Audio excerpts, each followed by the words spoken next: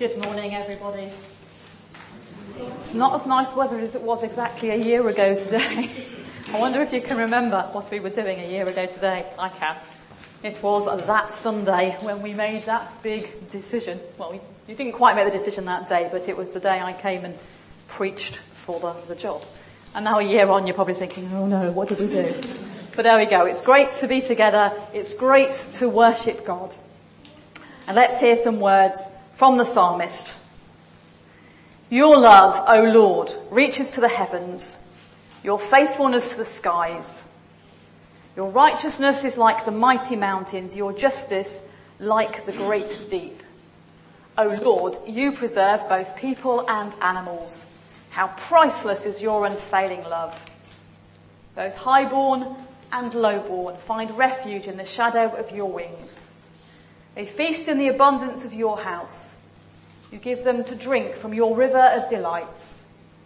For with you is the fountain of light. In your light we see light. Continue your love to those who know you, your righteousness to the upright in heart.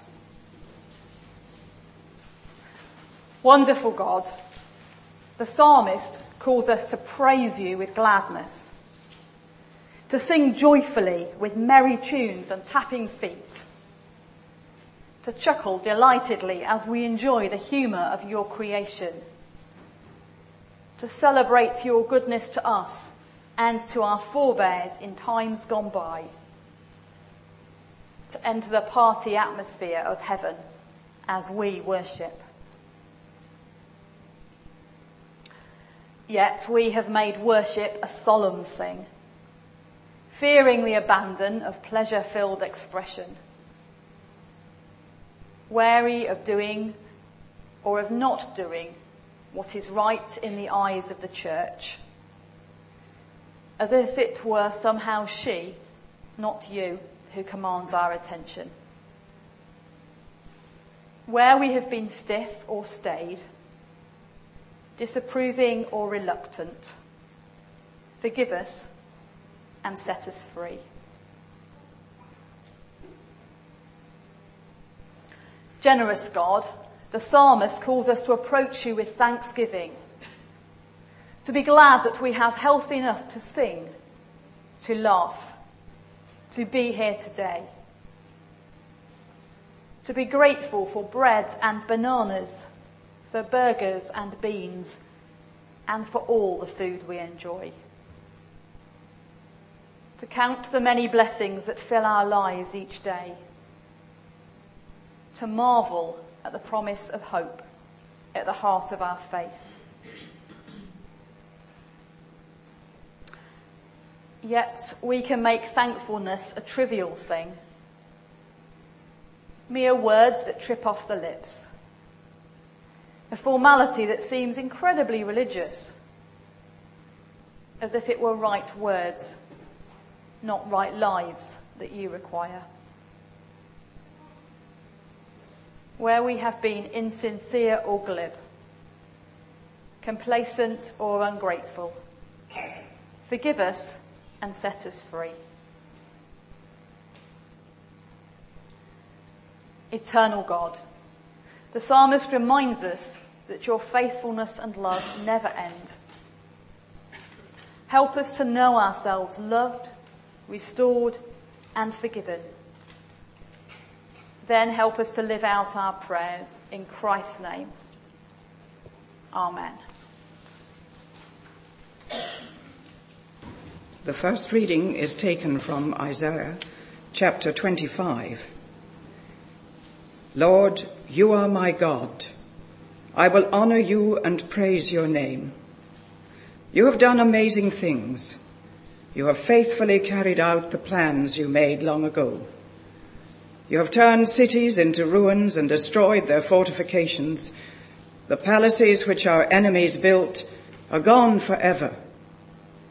The people of powerful nations will praise you, and you will be feared in the cities of cruel nations. The poor and the helpless have fled to you and have been safe in times of trouble. You give them shelter from storms and shade from the burning heat. Cruel enemies attack like a winter storm, like drought in a dry land. But you, Lord, have silenced our enemies. You silence the shouts of cruel people as a cloud cools a hot day. Here on Mount Zion, the Lord Almighty will prepare a banquet for all the nations of the world, a banquet of the richest food and the finest wine. Here he will suddenly remove the cloud of sorrow that has been hanging over all the nations. The sovereign Lord will destroy death forever.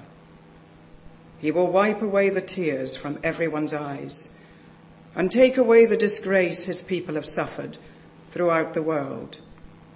The Lord himself has spoken. When it happens, everyone will say, "He is our God. We have put our trust in him, and he has rescued us. He is the Lord. We have put our trust in him, and now we are happy and joyful because he has saved us." And the second reading is taken from Luke chapter 14, verses 1 to 23. One Sabbath, Jesus went to eat a meal at the home of one of the leading Pharisees, and people were watching Jesus closely. A man whose legs and arms were swollen came to Jesus, and Jesus asked the teachers of the law and the Pharisees, "Does our law allow healing on the Sabbath or not?" But they would not say anything. Jesus took the man, healed him, and sent him away. Then he said to them, "If any one of you had a son or an ox that happened to fall in a well on a Sabbath, would you not pull them out at once on the Sabbath itself?" But they were not able to answer him about this. Jesus noticed how some of the guests were choosing the best places, so he told this parable to all of them. When someone invites you to a wedding feast, do not sit down in the best place. It could happen that someone more important than you has been invited, and your host, who invited both of you, would have to come and say to you, "Let him have this place." Then you would be embarrassed and have to sit in the lowest place. Instead, when you're invited, go and sit in the lowest place so that your host will come to you and say, "Come on up, my friend, to a better place." This will bring you honor in the presence of all the other guests. For all those who make themselves great will be humbled, and those who humble themselves will be made great. Then Jesus said to his host, "When you give a lunch or a dinner, do not invite your friends or your brothers or your relatives or your rich neighbors, for they will invite you back, and in this way you will be paid for what you did.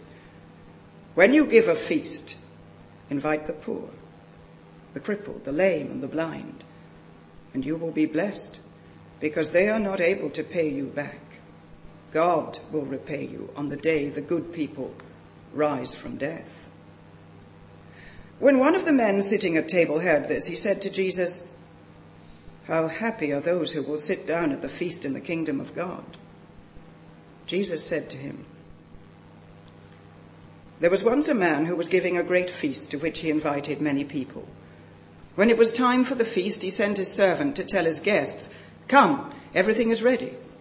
But they all began one after another to make excuses. The first one told the servant, I bought a field and must go and look at it. Please accept my apologies." Another one said, "I've bought 5 pairs of oxen and I'm on my way to try them out. Please accept my apologies." Another one said, "I've just got married, and for that reason I cannot come."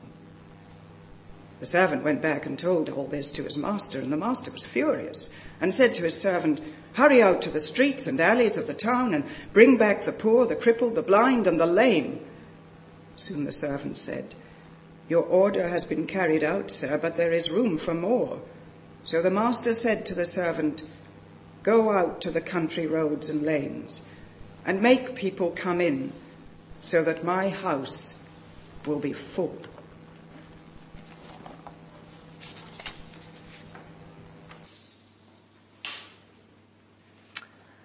We are at the start of the West End Festival, and lots of people looking for entertainment and education and excitement, or all three, will wander past our doorstep over the next 3 weeks.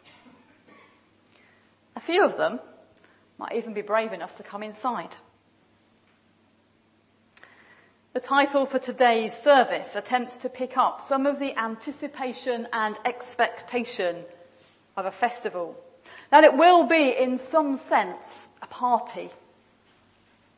And the two readings that we heard use one of the most powerful biblical images there is, that of a banquet. In fact, the eschatological banquet, the banquet of eternity, towards which our hope is focused. The party to end all parties when the kingdom comes in all its fullness, when there is a new heaven and a new earth. I really enjoyed the festival debate yesterday, once I'd finished trying to sort out the technology and failing miserably. And there were some very interesting things raised in that, which actually had resonance with a lot that we are about as Christians. Lots of questions were asked, and I wrote some of them down, and I've lost my bit of paper. Here we go. Who is the festival for? What is the purpose of the festival? What are the boundaries of the festival? And in amongst all that was said was something that I'm still pondering. I wish I was one of those people who could remember things verbatim, but I'm not. But there was something to the effect of an art festival or an arts festival allows creative people to use a setting, a city or a village or a town, as a kind of backdrop for their creativity. And as people see that, it awakens their own inherent creativity. We walk through the West End regularly and we don't see it anymore. We don't marvel at what it is all about. And yet somehow in these few weeks, we get a refreshed and invigorated sense of our own creativity. Or that was one of the ideas. And I think that's a good one to ponder. I'm not going to talk about it today because I'd already written my sermon, so there you go. But worth thinking about. I want us to concentrate solely on the passage from Luke's Gospel, basically because there is just so much richness in those two readings that I can't do them both justice in the time we have. Jesus is invited for a Sabbath meal at the house of a Pharisee. And in the course of that event, he heals somebody, he sees how people behave and offers some advice. He has a little conversation with his host, and he tells a story about a banquet. So let's just spend some time looking at that amazingly busy Sabbath as described for us by Luke. It was Sabbath, and Jesus was invited round by a prominent Pharisee to eat bread, the challah bread that we have here. Words we've heard many, many times, but hang on a minute. This is a prominent Pharisee, a senior religious leader who would be respected and maybe even admired. And he's invited this itinerant preacher to come down and share food on the Sabbath day, the day when no one was permitted to work. The day when Jesus, as an itinerant, probably didn't have anywhere to go to have a meal. And he couldn't go to a cafe because it wouldn't be open. It may not sound that significant to us that somebody would invite you round for a Sabbath meal. But actually, it was very significant in that culture because there was an expectation, even an honour binding, that if somebody invited you, you must invite them back. It wasn't just a nice thing to do to invite them back. It was an expectation. If I invite you for dinner, then you'll invite me for dinner. And that was how it went. So I actually wonder, was this Pharisee just a teeny bit radical. This is a prominent Pharisee. And he invites round for Sunday lunch, effectively, this itinerant preacher who can't invite him back because he's got nowhere to invite him back to. The honour code can't be maintained in this situation. And I wonder if we leap on a little bit, if what Jesus says to the Pharisee is not telling him off, but actually encouraging him to go the next step. You've been quite brave in inviting me round for lunch because I can't invite you back, but take it a step further. The real challenge would be to invite those who would cause your nice, polite Pharisee neighbours to go, you know, the people who are not so nice. Poor people, they can't invite you back. Crippled people, lame people, blind people. Go the next step. Be a little bit more radical in what you're doing. I wonder, might that just be what Jesus was saying to him? As we read that passage, it seems that most of the guests at the meal, if not all of them, were Pharisees and teachers of the law. Educated, upright, religious people, capable of handling complex ideas, and who devoted all their time and energy to trying to work out what it meant to live a life that pleased God. So when the man with the swollen arms and legs, as the Good News renders it, the man with palsy, as some other translations render it, arrive, they watched very carefully to see what Jesus said and did. But they were also trying to work out where they were going to sit for their meal. There's something going on here about self-importance and real worth. Here is a sick man, and Jesus heals him.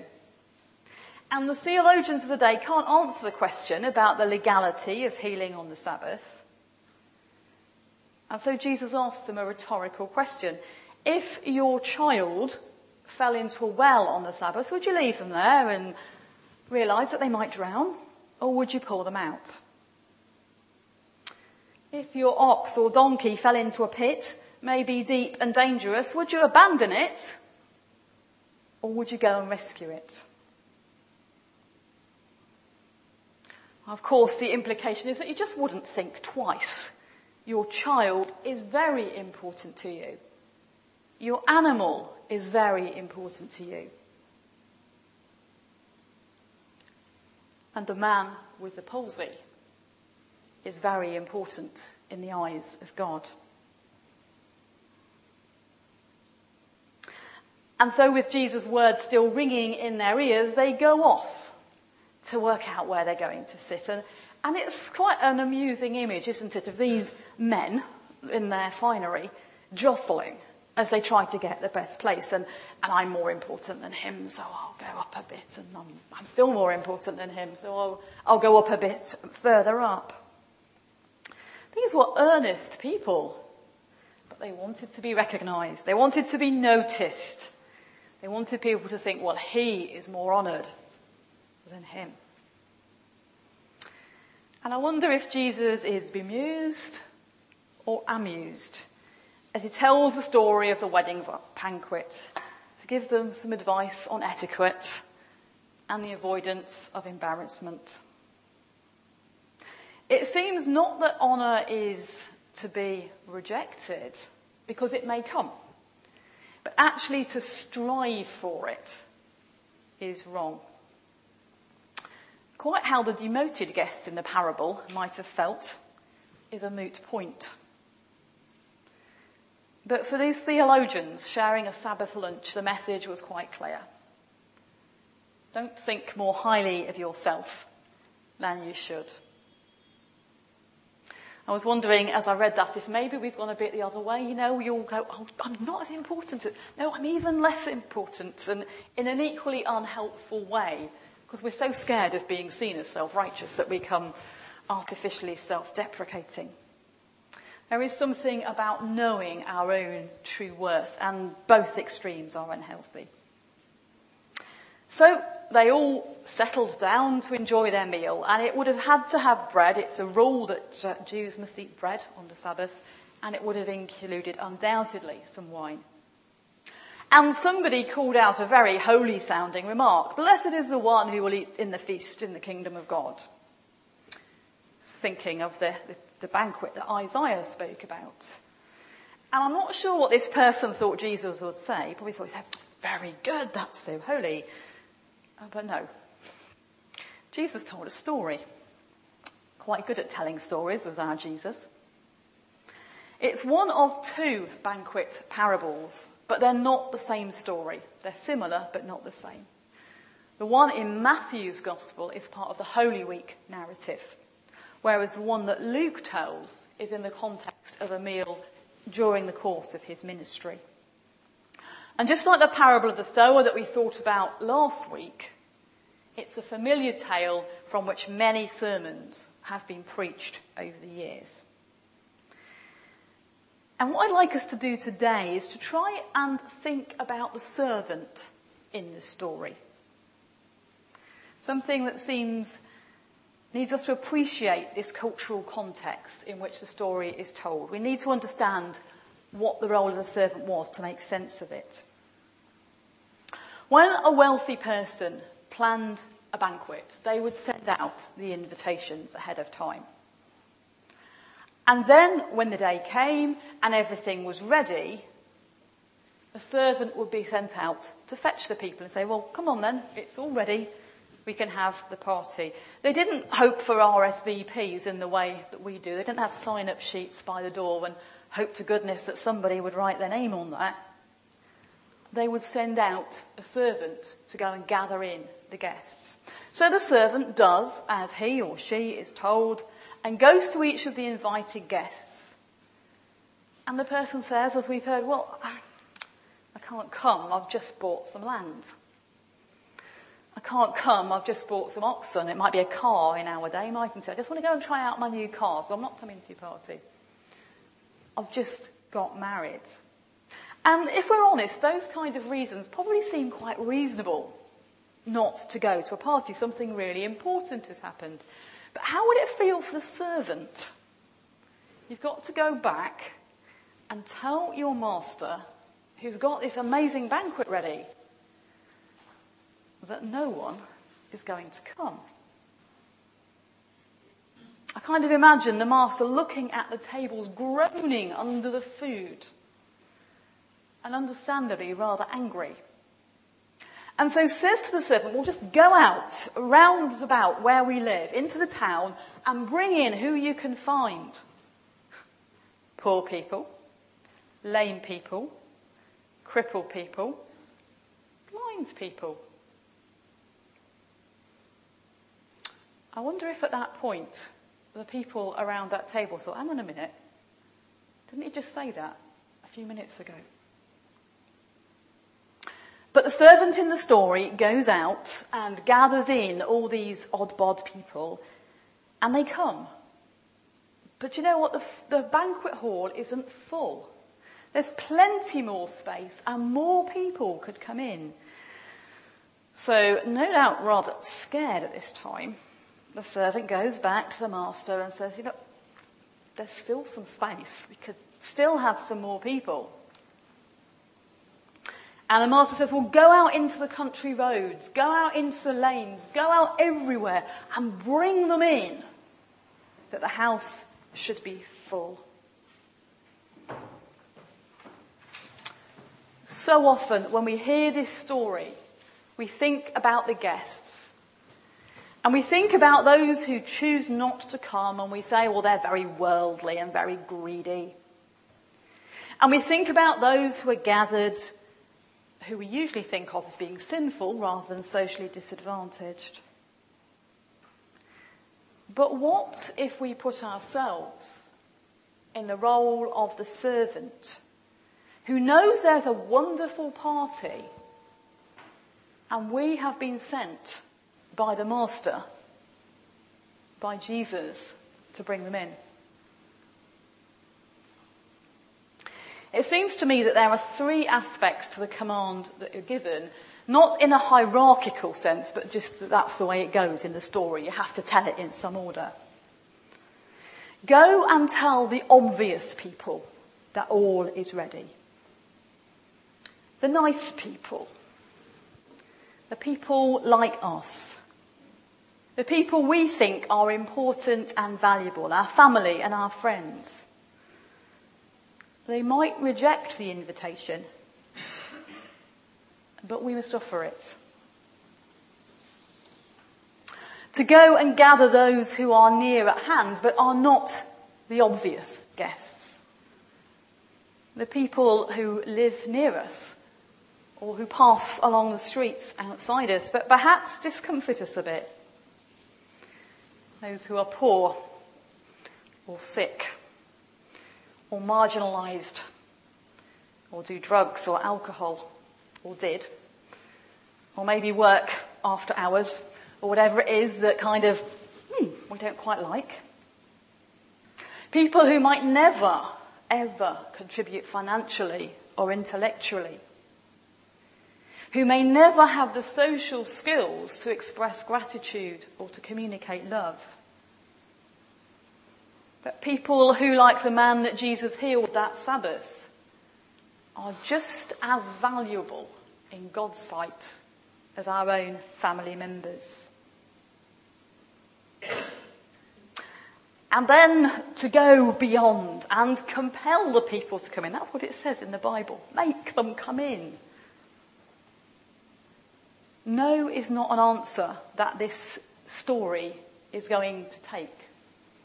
The Master expects people to be brought in to the banquet. Our mission, our outreach, our evangelism, it should be expectant, not hesitant. We are sent, like that servant, to gather people in, not to a building, but to a banquet, a party.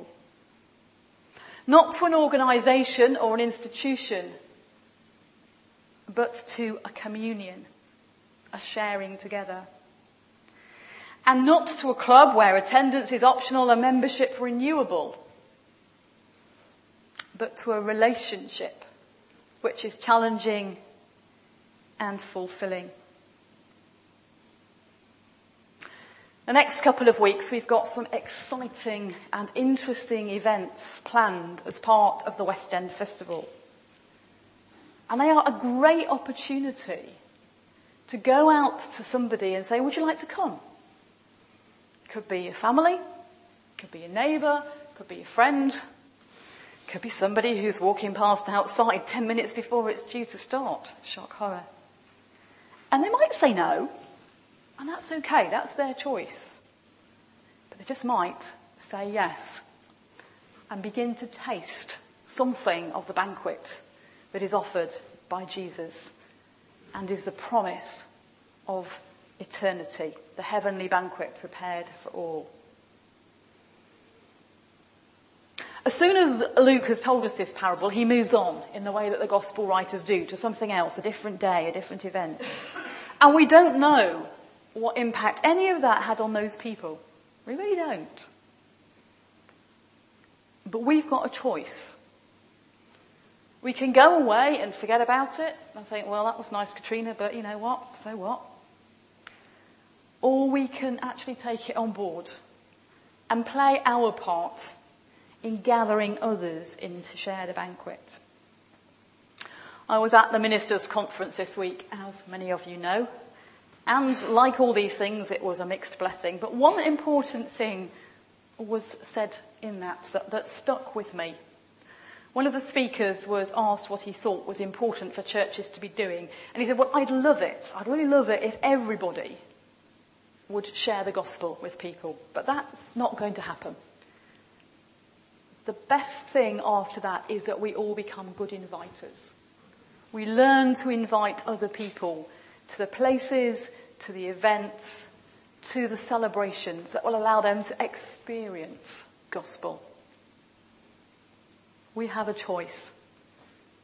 We can go away and back to our homes and have our pizza or our roast beef or our sausages or whatever it is. Or we can, like the servant, go out and gather people in to God's banquet.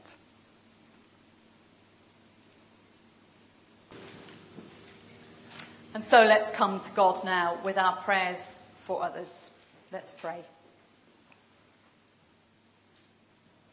Lord God of hosts, who is always more ready to receive our prayers than we are to offer them, we come before you now to pray for the world you love and deem so precious that you sent Jesus to bring salvation. We pray for powerful people, those who have opportunities to study and whose words shape the world in which we live, asking that you would enable them to balance healthy self-esteem with gracious humility. Help us neither to set them on pedestals nor to delight in their frailty when their humanity leads them to errors of judgment. May wisdom shape their thinking and compassion their decision-making.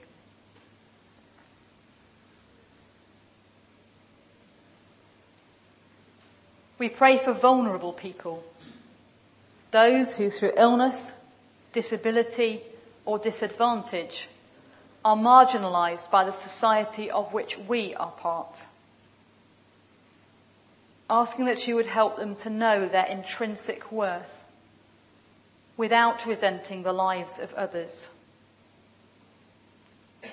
Help us neither to see them as objects of pity or scorn, nor as incapable of determining their own path through life. May hope shape their thinking and liberation their decision-making.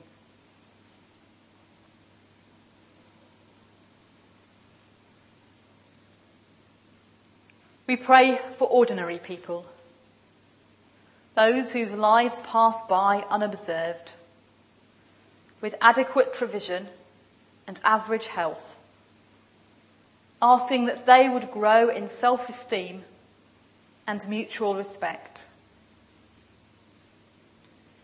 Help us to recognise ourselves among them, seeing ourselves accurately as neither better nor worse than we are, yet each one of immense value in your sight. May knowledge of your love shape our thinking and Christian discipleship our decision-making.